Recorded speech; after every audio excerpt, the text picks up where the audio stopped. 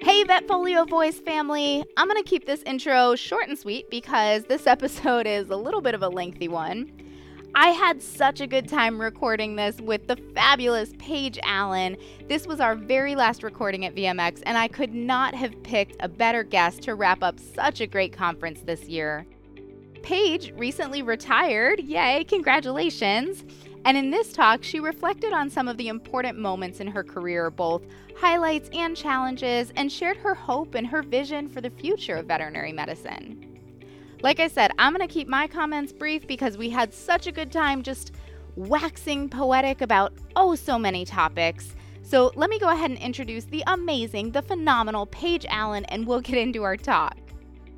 Paige Allen graduated with an associate's in veterinary technology in 1983, a bachelor's in business administration in 1996, and a master's in educational technology in 2005. She's worked in mixed animal practice and in academia, focusing on large animals and anesthesia. During her 35-plus years at Purdue University, she worked in the large animal hospital supporting the DVMs in their clinical cases and research. She taught both veterinary and veterinary technology students. She was the director of Central Supply, managing people, inventory, and the sterilization for the entire college. She was a key person in developing Purdue's veterinary nursing distance learning program and managed and taught in the program for over 20 years. She most recently was the head academic advisor for Purdue's veterinary nursing program before leaving in June 2023. She's currently still engaged in the profession as co-editor for the 11th edition of McKiernan's clinical textbook for veterinary technicians and nurses, and helping to plan continuing education events around the country. She believes in being involved in her professional community and has served in NAVTA, AVTE, IVTA, and most recently was president of NAVC. She loves spending time with her amazing husband, Daryl, and their 5 grandchildren, and is the proud servant of her 2 cats, Mac and Cheese. All right, I hope that gives you an idea of what we're in for in this episode. Let's go ahead and jump in.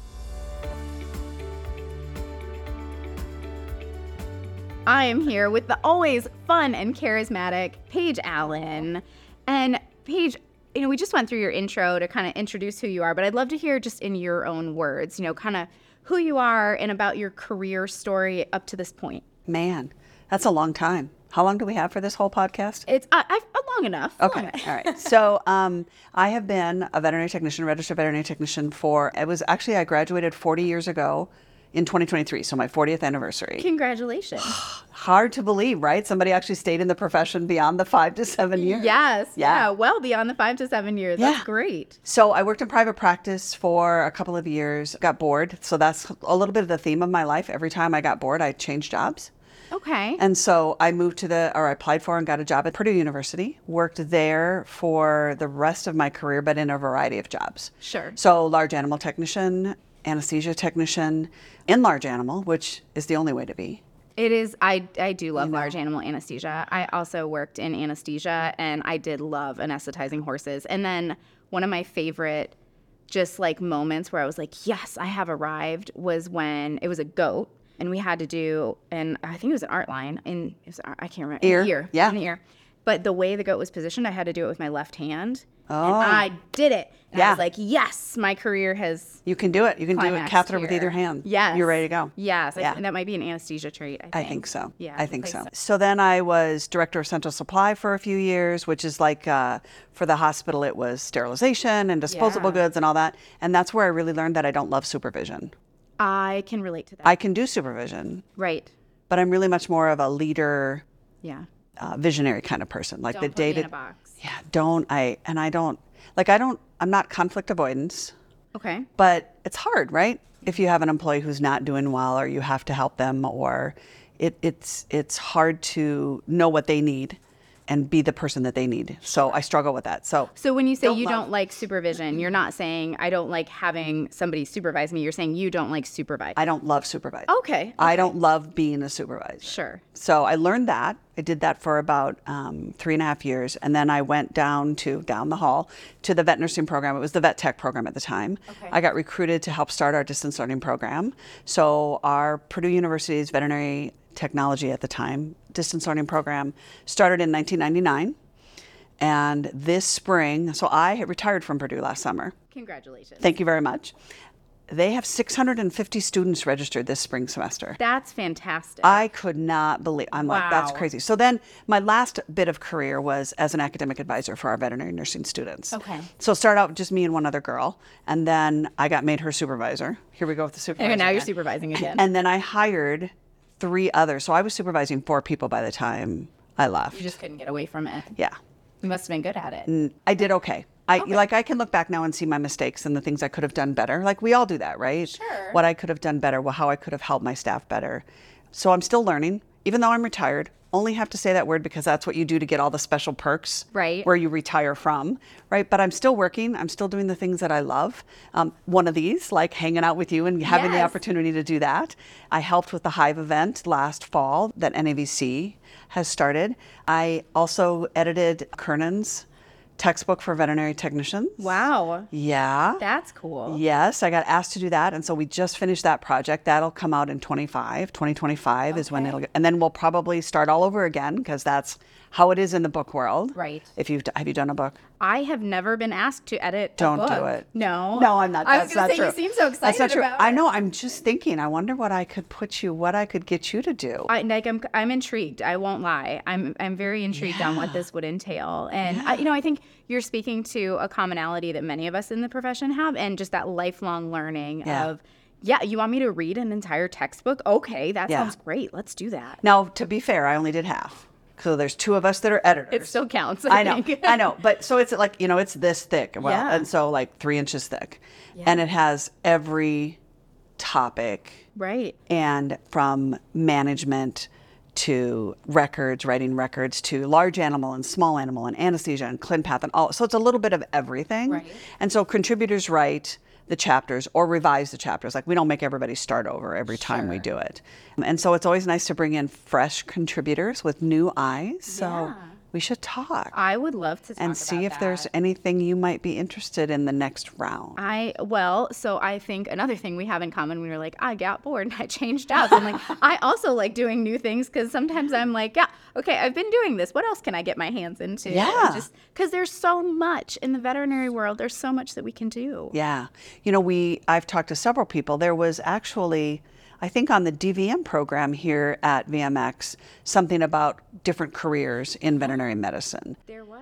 And I don't know if there was on the tech side or the nurse side, but there was on the DVM side. And I always think those are great things that, like all the things I did, like I had an associate's or I have an associate's degree. Then I got a bachelor's in business administration because I thought if I ever left Purdue, I could be a practice manager, right? And then when I started working in the distance learning program and creating content and courses, I did my master's in education so that I would have an understanding of what I was doing. Right. And so that continuous learning. And then all of these, I want to say these things fell in my lap, but I don't think that's really what happened. It almost never is. It feels like that. I can relate to that feeling. But, I really think it's a result of hard work and doing a good job. And then that's where these opportunities are really coming from, even though it feels like they fall in your lap. Well, and the networking, right? And knowing the people or being willing to talk to people. Sure. So I stopped so I'm going to put a plug in for In Touch Communications. Sure. So they are a vendor here. And my best friend, one of my best friends, her daughter works for that company, and they won the award. I don't know what it's called. Was that the Booth Award? The pet pitch? Is that what that's called? No, they have a booth on the floor, and they won best booth for the show. Right? Yes, Okay. yes, best setup. They had some stiff competition. Yeah, I got to be down there and watch this girl who I've known since she was a baby, and she doesn't own the company; she works there. Yeah. So I was talking to the owner, and I was, he knows me, I know him, and we don't know each other really well. But he's like, "What are you doing?" And I'm like, "I'm retired." And he said, "You are?" And I said, "Yeah." And I said, "But I'm always looking for something to do." And he went, "I have a project." And I'm like, "Okay, Yeah. call me." He got my cell phone number, whether it works out or not, but being able and willing to say, "Hey, let's try that. This is something I've not done before." I think you guys were the first podcast I ever did. No kidding. I feel think so honored. It was terrifying. It was so wonderful, Right? though. Yeah. You bring such great insight to it. you. And this is why we get along, because I can 100% relate to that, too. If somebody's like, hey, do you want to do this thing? I'm like, I don't know, maybe. Yeah. So when we talk about careers and people only staying 5 to 7 years and lifelong learning and all of those things, and I think the other piece for me is that I'm really intrinsically motivated, right? Sure. It's not about the money. It's not about the recognition. It's because I want to do it, Right. and it makes me happy Right. to do something new and to challenge myself. And so I think about all of us that are in the profession, and you hit that point where, oh, I don't know that I want to stay in this profession anymore. Well, look around, and what else can you do, right? I thought I was always going to be that technician who worked in practice for the rest of my life. Yeah. And I was only in private practice for 3.5 years. And then just kept opening doors and walking through them and trying new things out. And Right. sometimes I failed. I applied for, when I was in the large animal hospital, I applied for the head anesthesia tech position. And I didn't get it. And it was devastating. Right. But if I would have gotten it, I never would have gone to Central Supply. I never would have gone down to the vet tech program. All of those things I can look back on now and say, it sucked at the time. Right. But look at I wouldn't change a thing. Absolutely. And I had that, kind of reflective pause there for a moment, because something else, I think I've told this story before, where in vet school, I remember going, you go to all these different talks with veterinarians from different aspects of the industry and in different places in their careers. And I would say every single one of them, maybe there was an exception of one or two, but it felt like every single one of them was like, if you told me in 10 years that this is what I would be doing, I wouldn't have believed you. And I just remember just thinking like, what am I going to be doing in 10 years? And I'm here to tell you, if you would have told me 10 years ago that I would be sitting here with you doing a podcast episode, I would not have believed you. Yeah. So being open to those possibilities, and how, I think that intrinsic motivation is a commonality to many of us. We have that perfectionist personality of, if I'm going to do it, I'm going to do a great job at it. So just kind of continuing to work hard. The other thing that resonated with me was you saying talking to people. We were doing a live recording yesterday, and I was talking to someone in the audience, and she said, was talking, oh, I really like your podcast and all this. And I said, well, if there's something you want to hear that we're missing, like, please send me an email. I mean that when I say that. And I said, if I don't reply, send me 2 emails. Yeah. And get in touch with me again. So not being afraid to reach out, to see what's out there, to contact people. And because there's so many different opportunities in veterinary medicine beyond practice. And I think, we talked before we started about the inner voice. Yes. I have named mine Carl as of now. I'm kind of loving me like, shut up, Carl. Right? Because we all say internally, I can't do this. Yeah. That's not me. I can't do this. And to take that voice, and I don't want to say ignore it, because you need to acknowledge that it's there, right? You need to name it. Carl. Step back, Carl. Get out of my way, Carl. Because I think sometimes the biggest stumbling stone for any of us is ourselves. Yeah, it's so true. I kind of hate the term imposter syndrome. I mean, I think we all have those insecurities where, how did I get here? How did I do this? Right. Like when I became president of NAVC, I was like, what? Like, I'm this little girl from South Dakota. We talked earlier, I'm this little chubby girl from South Dakota. Oh, for goodness sakes. I know, right? But that's my inner Carl telling me, you're not good enough to do this. And why would anybody think you're good enough to do this? Yeah. And I think we forget that everybody around us has that inner voice, whatever it's saying to them. Right. And I think it's really easy to think we're the only ones that don't believe in ourselves. Right.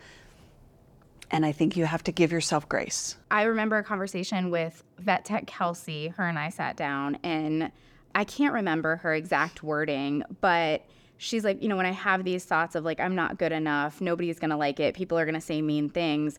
She's like, most of the time I've been meaner to myself than anybody is going to be. And it's almost like a protective mechanism of like, if I say these mean things to myself, then I have this armor against whatever somebody else can say about me. In reality, like, most people don't say those mean things. Usually it's us saying the mean things to ourselves. Exactly. And I think you're exactly right, that whole armor thing. Yeah.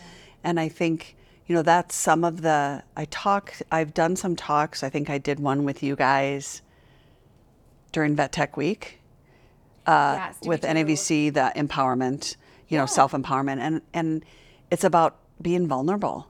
And it's really hard in this day and age to be vulnerable in front of people and build that trust with each other so that you can work together, so that you can really know, like you as the doctor, me as the technician, really knowing that we're both out there for the best care of our patient. Right. And that if I don't know what I need to do, or if I have a question, that I come to you and that you know I'm going to do that, but yet you empower me or trust me to go ahead and do the things that I know how to do as a credentialed technician. Right. And that can be such an amazing relationship to just take any single burden off of an individual's shoulders. You know, I was just talking to one of the technicians that we were trying to sedate this cat, and you know, we have buprenorphine, right, which normally makes them all happy and they make biscuits and they're euphoric. No, this cat got very angry after buprenorphine. And so she came to me and she said, we're going to need to give him something else. And I said, what do you want to do?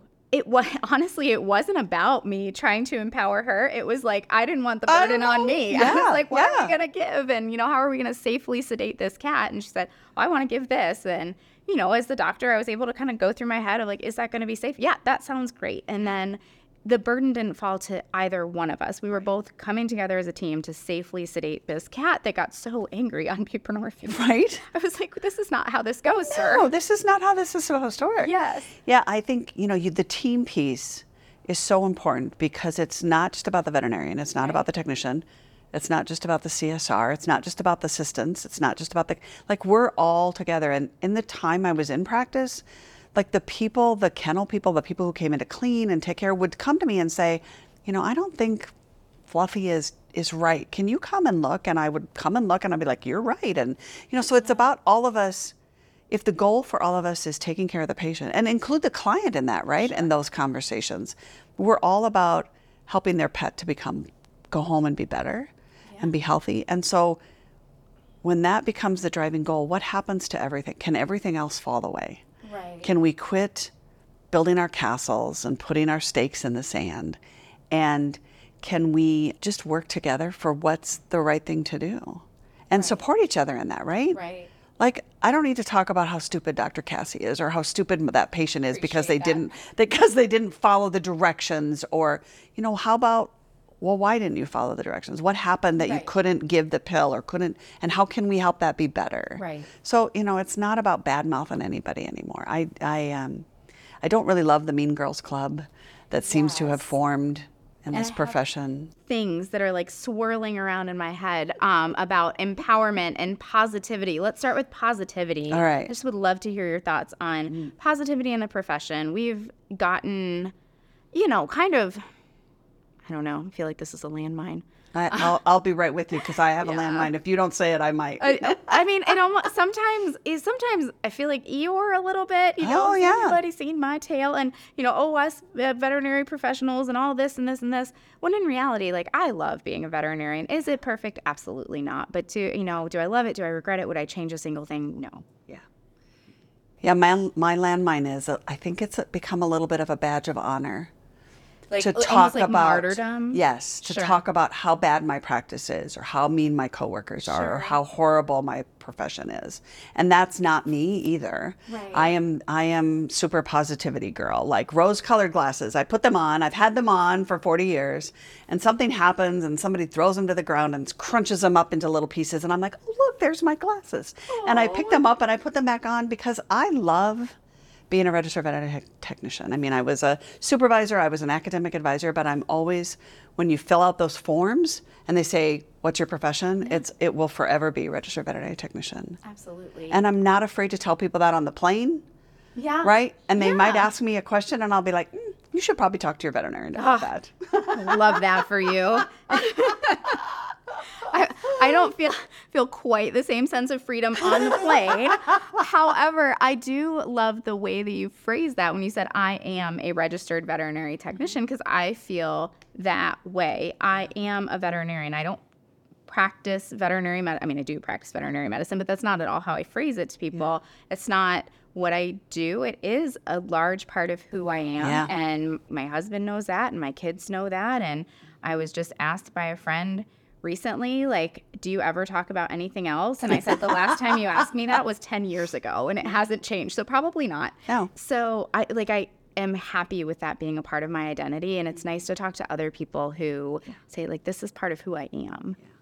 And I think I'm starting to see some glimmers of positivity. It's like, tell me about those. It's almost like that big piece of lava or that dark piece of, and the lights are starting to crack through. Yeah. And I'm seeing people talk about the positive environment or culture at their clinic and what that means to them and how much they love this and come work with us. We have a great team. Yeah. And people talking about their love of the profession again.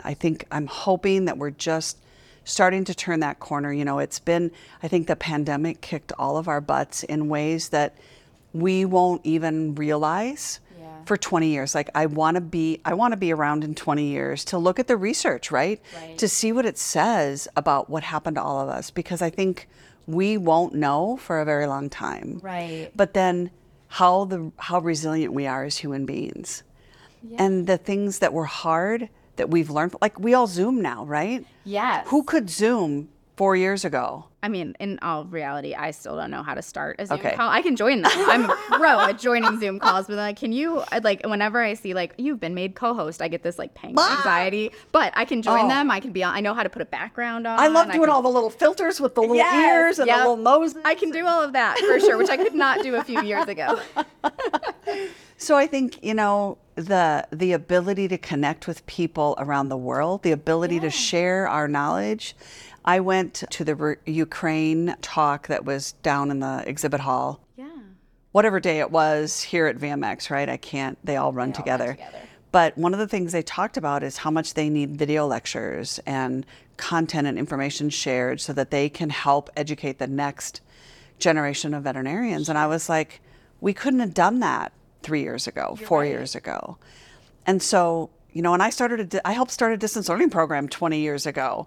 And it's just all of the stuff that has changed and has made us actually able to connect more in a better way and support each other, even if we've never met. Like I see people here that I'm friends with on Facebook, but I've never met them. Right. And so to actually get to meet them in person and talk with them and share and support, I think maybe it's my rose-colored glasses, but I do think we're starting to turn the corner.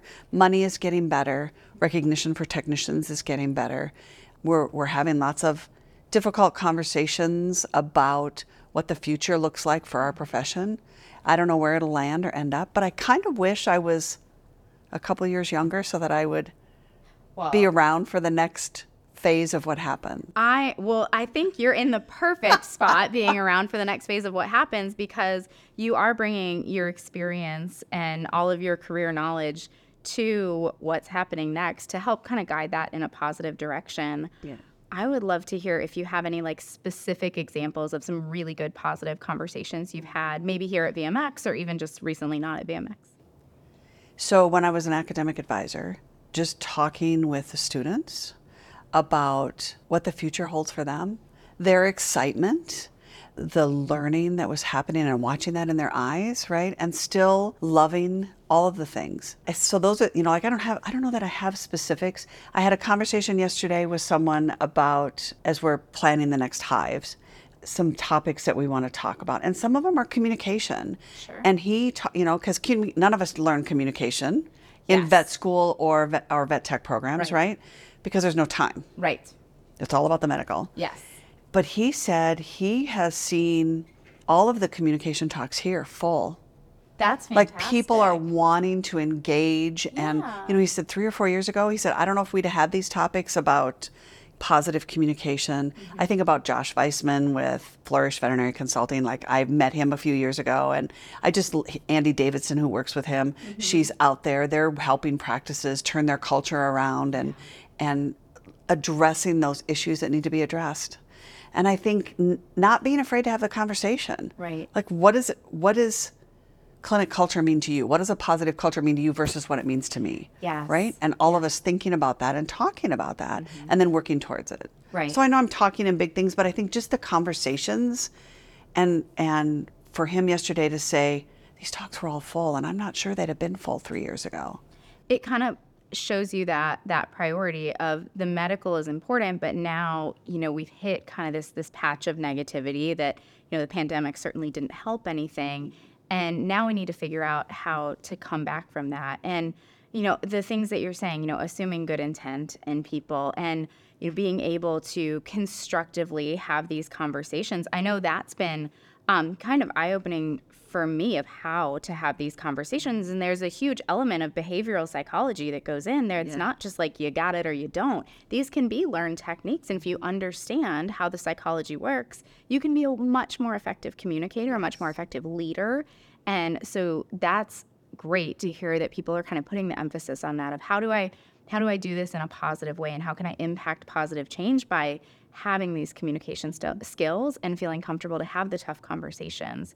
There's a quote, I don't know who said it, about, your success in life can be measured by the number of tough conversations you're willing to have. Wow. And I think about that when I'm about to have a tough conversation. I'm like, this is growth. It doesn't feel like growth, but it is. And so to be able to have those more effectively and have them be more impactful is I think really important to the progression and the positivity in our profession. I think another good sign, mentor vet. Oh, yes. Oh, she is just so impressive. So I went online and signed up to be a mentor. Oh, good. Oh my gosh. Have you done that? No. Do I need to do that? Yes. Okay. But set aside like 6 weeks to do that. No, I'm kidding. Not that long. Like, no. So you fill out a thing, and then they say yes, and you have to do an online or like you do a Zoom call. Okay. And you have, I think it's a 2-hour thing. Okay. And the first hour is all about mentor vet, and then the second hour is QPR training. Do you know what QPR training is? Question, persuade, refer. Yes. So it's suicide prevention. Right. And I'm a QPR trainer, so I didn't have to go to the second hour. So I was like, yes. So then you do that, and then you get an email from them, and you go to their online learning platform, and you learn. They have several modules that you go through, and they say it'll take you, well, no. I got corrected because I talked to Addie yesterday. It took me way longer than 3 hours. And she says, Paige, it's not 3 hours. It said 3 hours of recorded videos to watch. But then there's some interactivity, and there's some quizzes, and there's case study, and then you take a quiz at the end. Okay. And when you were talking, it made me think of it because you talked about probably one of the things I struggle with, many of us probably do, is the active listening, right? Oh, yeah. Listening to really listen. Right. And to learn. Right. Not listening to respond. Yes. That's a Carl thing, an inner monologue thing. That's a skill that I've had to work on quite a bit doing these interviews because, especially when there's we need to make sure that we cover these important points. The default can be to like, okay, what's the next question I need to ask? And am I preparing and everything? It's become easier over the years to sit and say, okay, I don't care what the next question is. I'll figure that out in a minute. That's what editing is for. Yeah. And to really listen. But when you try to take those skills and translate them into a busy clinic setting, and there's 3 drop-offs on the board, and this person has told you their life story in addition to a few things that are wrong with their pet, and you still haven't gotten the treatment plan out, it can be really hard to remember and continue to use those active listening skills. Yeah. And so I think that's another sign of positivity, that Mentor Vet is there. We can sign up and be mentors. The mentees pick us based on our profile. It's like they say it's like a little bit of a dating profile. Yes. And they're like, don't worry if nobody picks you right away. It's okay. And the vet tech stuff is just starting this in January. Amazing. So I think, we're starting to recognize well-being and boundaries. And, when I started, we worked 24/7. And we never said no, and we answered the phone in the middle of the night, and we did all of those things. And now I look at, I say the younger generation, but as people are different, they have to decide what works for them, and then we have to not judge, right? Because it's really easy for me to say, really? You're going home at 5 o'clock and I'm still here? Right. Well, that's my choice. Right. And so you need to go home, take care of your family. You need to do whatever you need to do. That's important too. Mm-hmm. It's really hard. And I'm thinking about the, kind of moving into this digital world that we live in and that was accelerated by COVID. It's like a blessing and a curse. And I think it's really important now we're bringing in that and communication because it's allowed for a lot of flexibility in working hours where, I'm a working mom, and to say, okay, well, I have to be available for my kids during this time, but I also have this job to get done. And so it might work out best for me to get up super early and spend 2 hours on the computer before I have to run everybody out the door and have that then more time to focus in the evening. So I think in that way it's a blessing because we can have that flexibility that we need. Yeah. On the other hand, if I send you an email at 5 o'clock in the morning, then if you're not careful and you don't have open communication, it can create this message of, well, I'm working, why aren't you? Exactly. And so I think, it all kind of comes together as this, how are we doing this in a productive way that's healthy for everyone? Exactly. I love that. Yeah, it's been so nice, because being a veterinarian and a veterinary technician, like, those aren't necessarily the most flexible jobs when it comes to working hours. No. So. And I do remember being in the clinics, and you have your day and you know what's happening, and then 6 emergencies walk in the door, and your day goes to HE double toothpicks, right? So that I don't cuss. You're doing great. But I think, those are the things that I see that are positive, that are changing. We're not shoving stuff under the carpet and ignoring it anymore. Right. We're bringing it to the top, and we're saying, how can we address that? Right. And how can we move forward? Well, now I want to pick your brain with you're in the field and the way that you've seen things progress.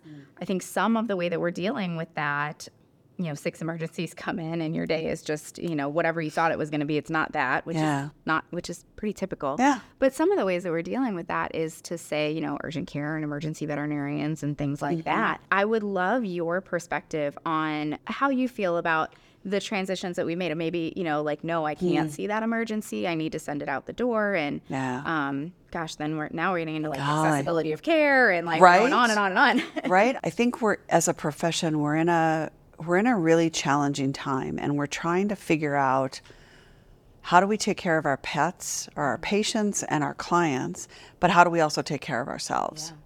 And it's really hard. Another positive, though, is I'm starting to see people having an understanding of why we have to turn a patient away. Like clients. A client, yes. Clients starting to understand, or people who are not in the profession sharing the posts that we post about, we love your pet and it's not all about money, or, we're the ones who sit with your pet when they're euthanized because you can't be there, or whatever, whatever the choice is, not in a judgment way, but we're there, and people that are not in the profession are starting to share those posts. And I think that's so important to have. Nobody understands the profession, any profession, as well as those that are in it in the moment, right? And so for us as a profession to be able to talk about those challenges and have people understand. Now, the haters are always going to hate, and I'm just, those are the outer Carls. Right. Exactly. You've got your inner Carl, we got outer Carls. Those are the outer Carls. Yeah. And I think, it's given us the ability, you don't have to go into practice and be all things to all people. Right. We used to be, right? As a veterinarian, you were large animal, small animal. You were, so 40 years ago, right? You were all things. You were all things to all people, and we don't have to do that anymore. We get to choose. I love anesthesia. I want to do anesthesia, and there's a place where I can go, and that's all I get to do. Or I love emergency and critical care, or I love GP, or I love humane societies or shelter medicine, or I love lizards and things. I don't know, whatever, right? Sorry, didn't mean to turn up my nose at lizards and things. No offense. We love lizards too. I know. Somebody does. Yes, right. You wanted the dragon. I did want the dragon, but now we need to give context, because nobody's going to understand why we just started talking about a dragon. Dragon husbandry. I'm sure we could make some translations. I'm sure I was just going to hand my dragon off to the handlers. So when I became president of NAVC in January of 2020, I kept telling everybody I wanted, what do you want? I'm like, I want a dragon, because it was big Game of Thrones. I think they were getting ready to do their last season, and I just have been enamored with dragons my whole life. I read the Dragon Riders of Pern series, so if you're into sci-fi at all. So I love dragons, and so I'm like, I just want a dragon. And then what did we get? I got a pandemic. I'm like, dang it, I did not ask for this. Yes. So there's the whole dragon Where the context. Dragon came from. Yeah, but you were not going to do the dragon husbandry. You were I was going to have handlers. I was just riding her, and Yes. Yeah, and I love that it's a her. Of course it is, because power. Yeah. Girl power. Absolutely. I love it. Man. Yeah, and do the everything. things that you love to do, and not have to be all things to all people. Right. And then the luxury to figure out what that is. Sure. And I feel like communication comes into that a lot, because maybe part of the reason we're getting more understanding from pet owners when we say we can't do that is maybe we're doing a more effective job communicating it, not just, oh, no, we're too busy today. No, we have a full schedule, but instead, listen, if you come to me, I can do, I know one of the things I'll tell people commonly, if I think it could be very involved, is listen, if you come to me and then I find out that your pet needs sedation and, all of these things, I don't have time in my day to do that and do a good job and stay focused on your pet. And you don't want your pet sedated with someone who's not focused. Exactly. And you also don't want to pay 2 exam fees, because if you come to me and then I say, no, we got to do all this, and then I send you somewhere else, then you're paying more. You're paying double exam fees. So I think it would be the best plan for you and your pet to just go here originally. And I'm sure that is not how I was communicating it in the beginning. Yeah. So maybe some of those communication talks being full and getting better at relaying our message is helping that understanding. I hope so. I think so. I think my rose-colored glasses are just on, and I always think the best of people, and I always look for the best in people, trying to figure out what it is, how I can bring that out, how I can help that grow. I love that you're maintaining the rose-colored glasses, even through everything we've been through in the last few years, with the pandemic and what our profession, how our profession looked through that pandemic, because it was not always rosy. No, it was not. It was super hard. Yeah. It was, I think I told somebody earlier this week that when the pandemic happened and at Purdue, when you're in a DVM or a vet tech program, there's a lot of hands-on stuff happening, right? And so all of a sudden, everybody had to go home, and our students, it was just chaos. Mm-hmm. And we struggled and worked really hard behind the scenes trying to figure out, and of course then we weren't in the office, right? And so trying to figure out how do we bring students back safely and how do we do all that stuff. All of that stuff we went through. So this is me being vulnerable.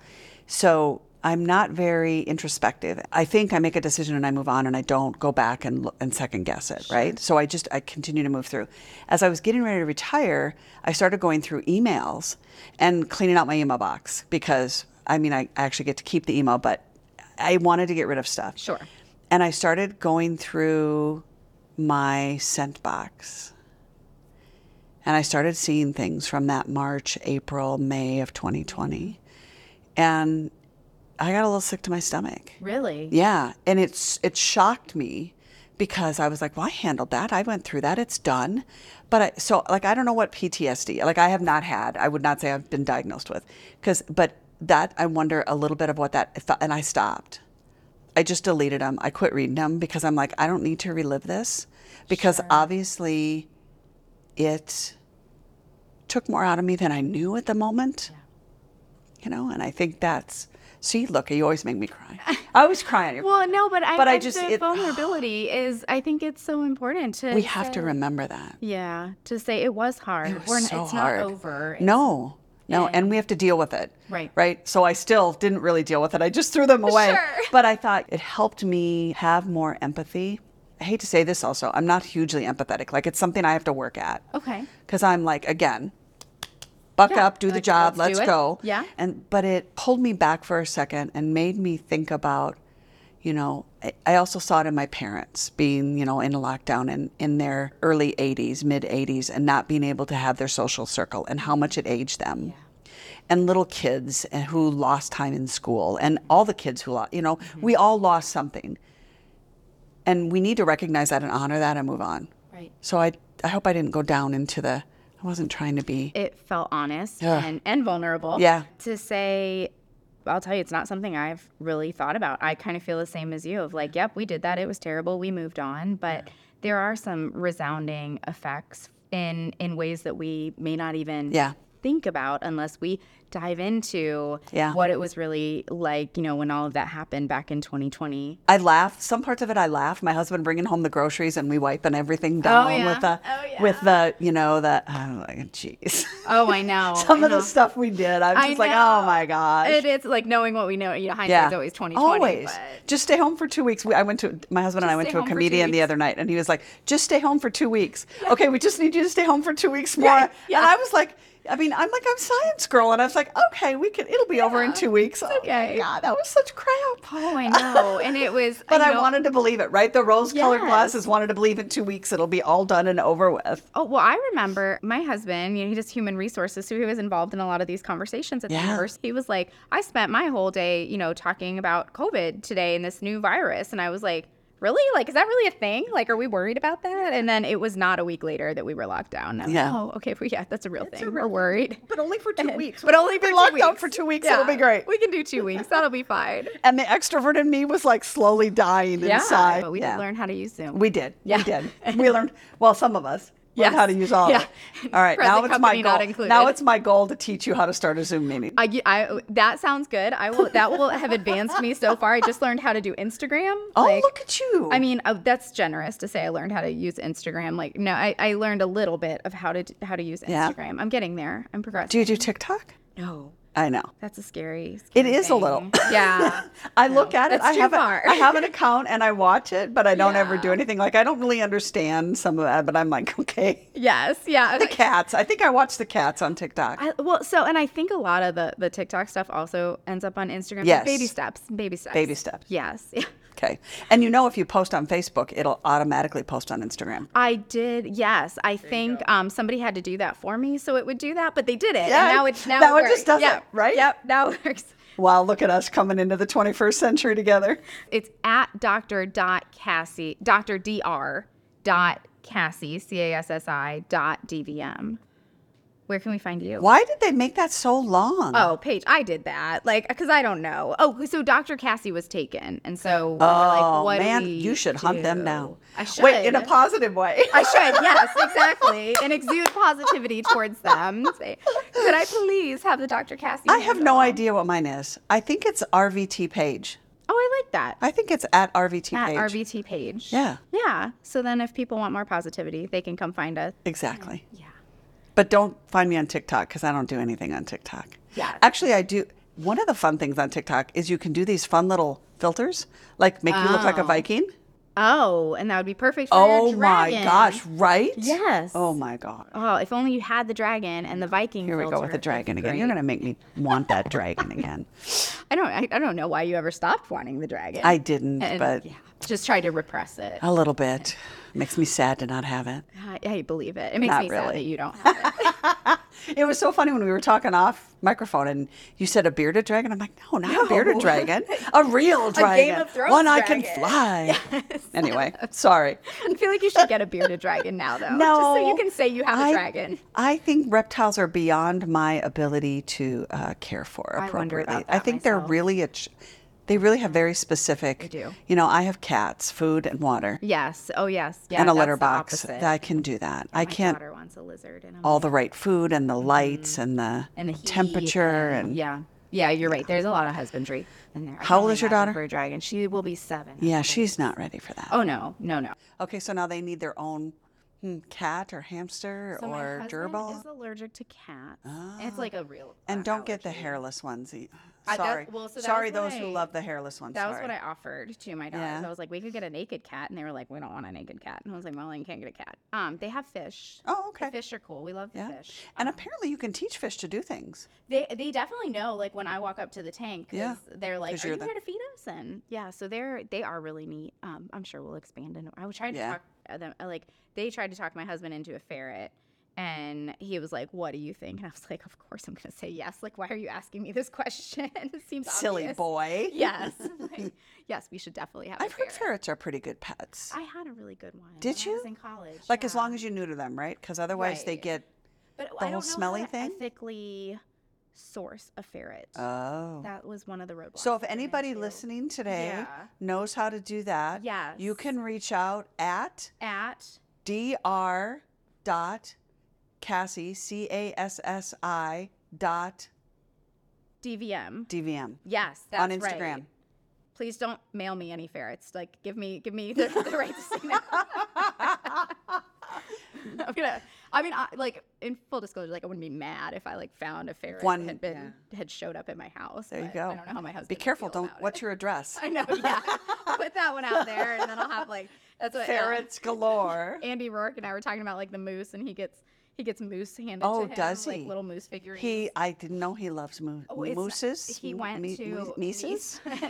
He went to Nova Scotia with his wife, and she just wanted to see a moose. So they spent the whole time looking for a moose, and they never found one. So he's determined. #moose truth. Moose aren't real. They're invented by the Forest Service and that's Canadians. hilarious. So people keep handing him moose figurines. It's also getting ferrets.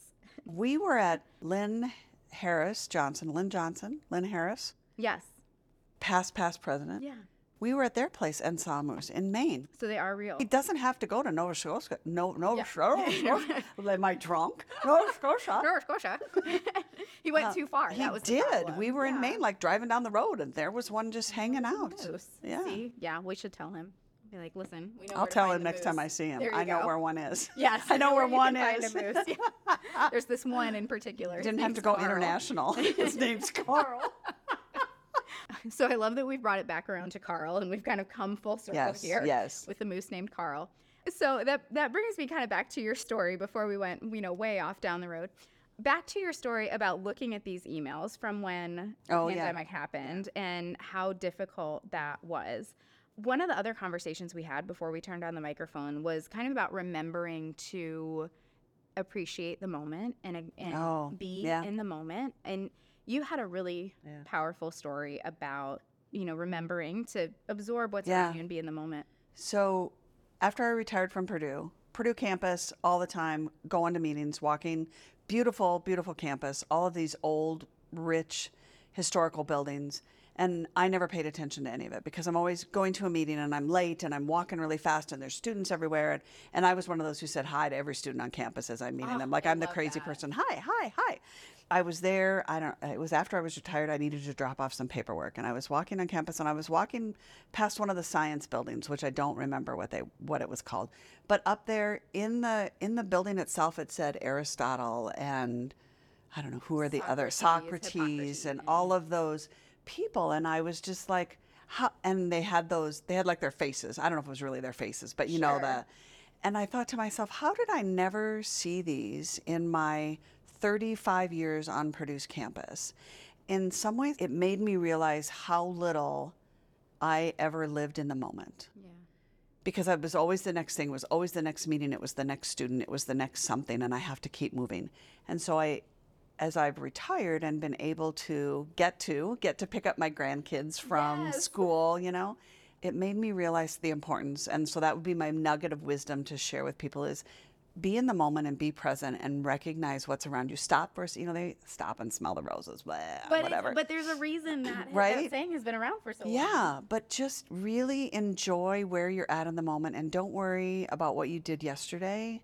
Because you can't change it, even if you screwed up. Right. Just be better tomorrow. Yeah. But also don't worry about tomorrow because right now is never going to happen again. Right. And I feel really profound and sort of fake saying that because I didn't do it. I mean, I think I did in short little increments. Right. But every day is such a gift. Yeah. And you have to remember that and appreciate it. Even the hard stuff is a gift. When I was a young tech and I got in trouble for something, and they told me that I needed to be more enthusiastic. That's a long story, which we're not going to talk about. Are you allowed to say that to people anymore? Right. But then I ended up having to help at a DVM and clean out his office because it was packed full of stuff. Yeah. And I found this really old veterinary journal of some sort.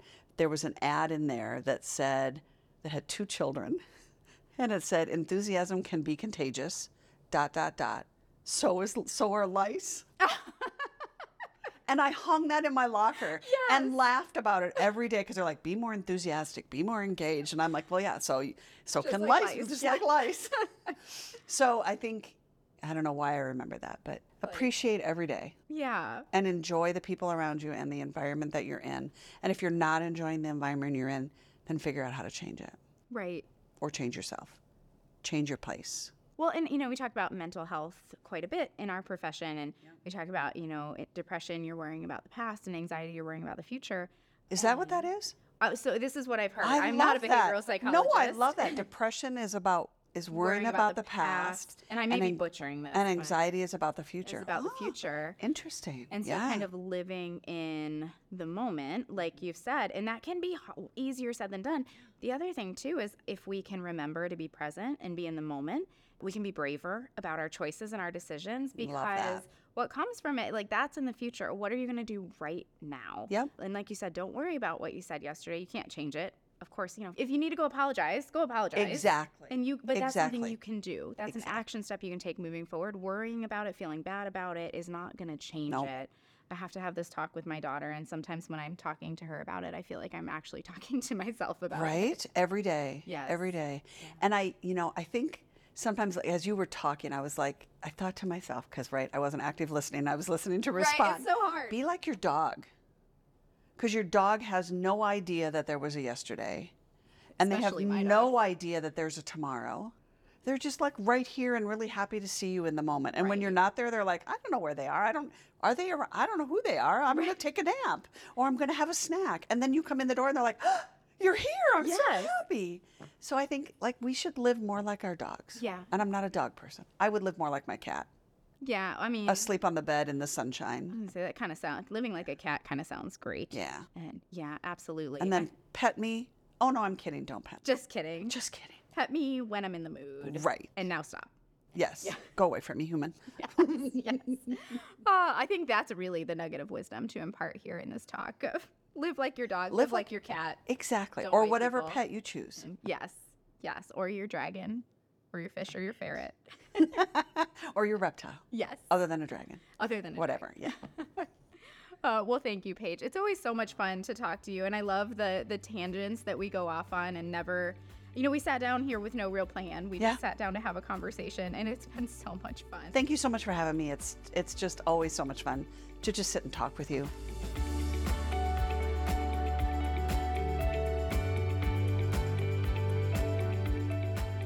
I hope you guys had as much fun with that episode as we did, and maybe you all now have creative names for your inner monologues. Paige, thank you so much for joining me. I love every opportunity we get to just get together and have these conversations. You're always so insightful.